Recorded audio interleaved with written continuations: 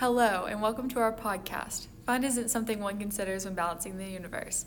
I'm Sayla Brown. I am an elementary education major here at Birmingham Southern. I'm Michael Gray. I'm an environmental science major, and I'm interested in looking into how climate change affected the plague.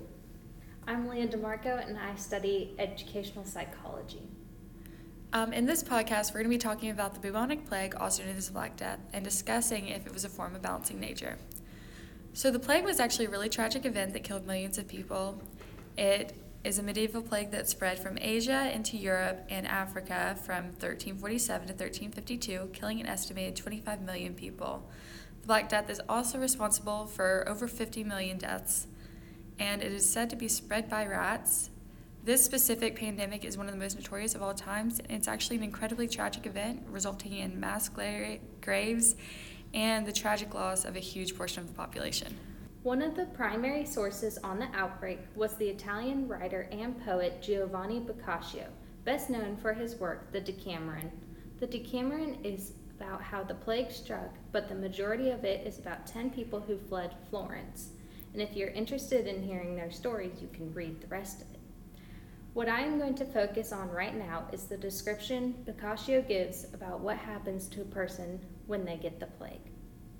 Boccaccio claims that the plague showed its first signs by means of swelling either in the groin or under the armpits, some of which grew to the size of an ordinary apple and others to the size of an egg, more or less. These were called buboes. From there, the buboes were spread across the body and would turn black. He claims that the buboes were a definite indication of impending death. There was no strength of medicine a doctor could give to cure the illness. Only a few people were ever cured, but most people died after the third day of the appearance of a symptom. According to others who have studied Boccaccio's work, his description of what happened if you got the plague is almost accurate. Over time, studies have shown that a fever was the first to appear. But Boccaccio claims that it was the buboes. He did this to make the plague sound even scarier. Now that you have an idea of what happened to the people when they were infected with the plague, we can talk about where the plague came from. Before we move on to the next part of our podcast, I just want to say how crazy it is to think how different the plague and COVID-19 is, but how each pandemic has such tragic effects. So now our main question is, was the plague a form of balancing nature? I believe so, because looking back into our readings of Gaia and then doing some more research about the Gaia hypothesis, it states that the Gaia and the Earth works in a system, and when the system is being affected, then things has to restore itself or balance itself out. Well, who's Gaia? Gaia is known as the mother of Earth, Mother Nature. She gave birth to life on Earth, basically. So why was there a need for balancing nature?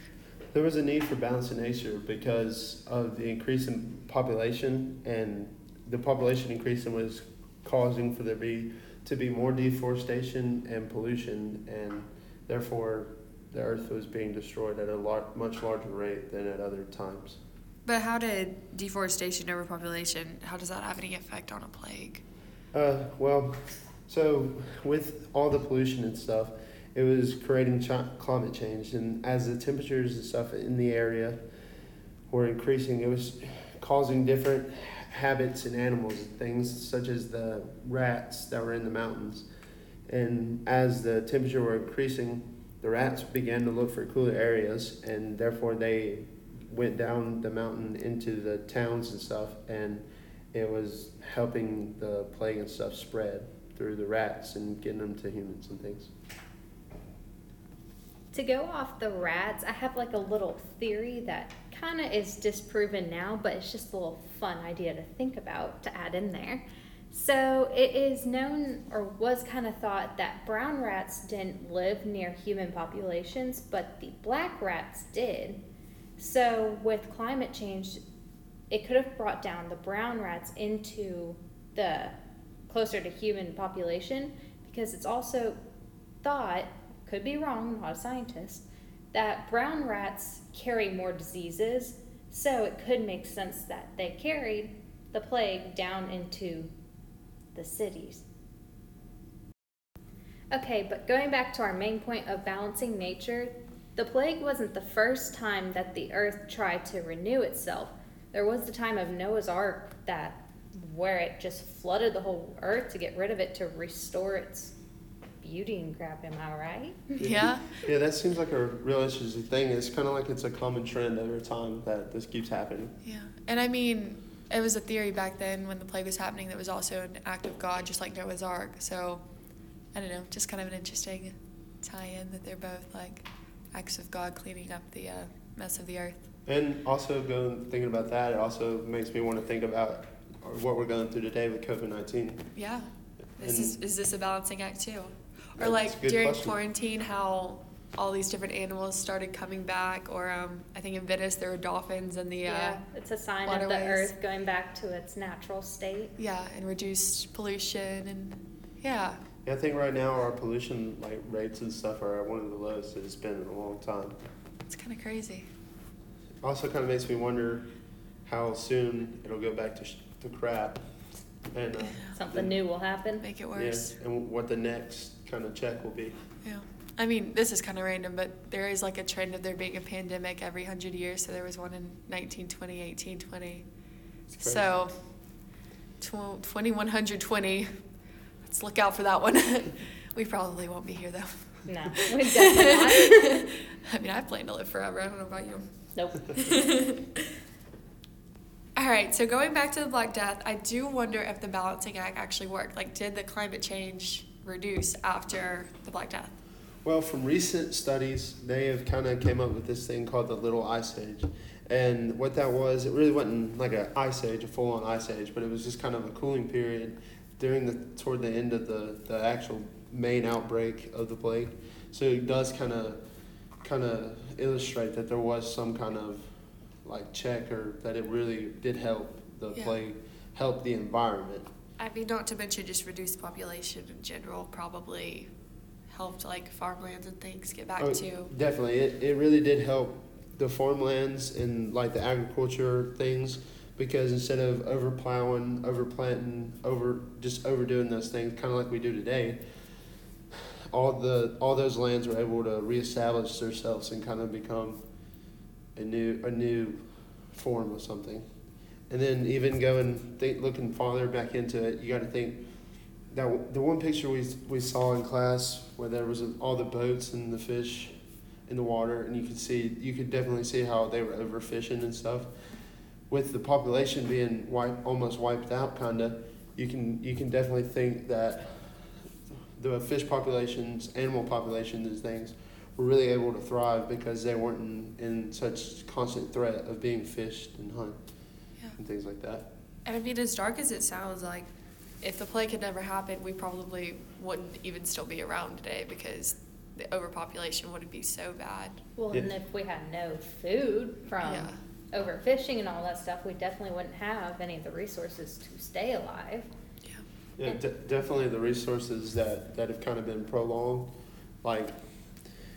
Now they're kind of saying how we wouldn't make it to 2050 if we don't change our ways. And well, that date could have came a lot sooner if there wasn't these kind of checks and balances over time.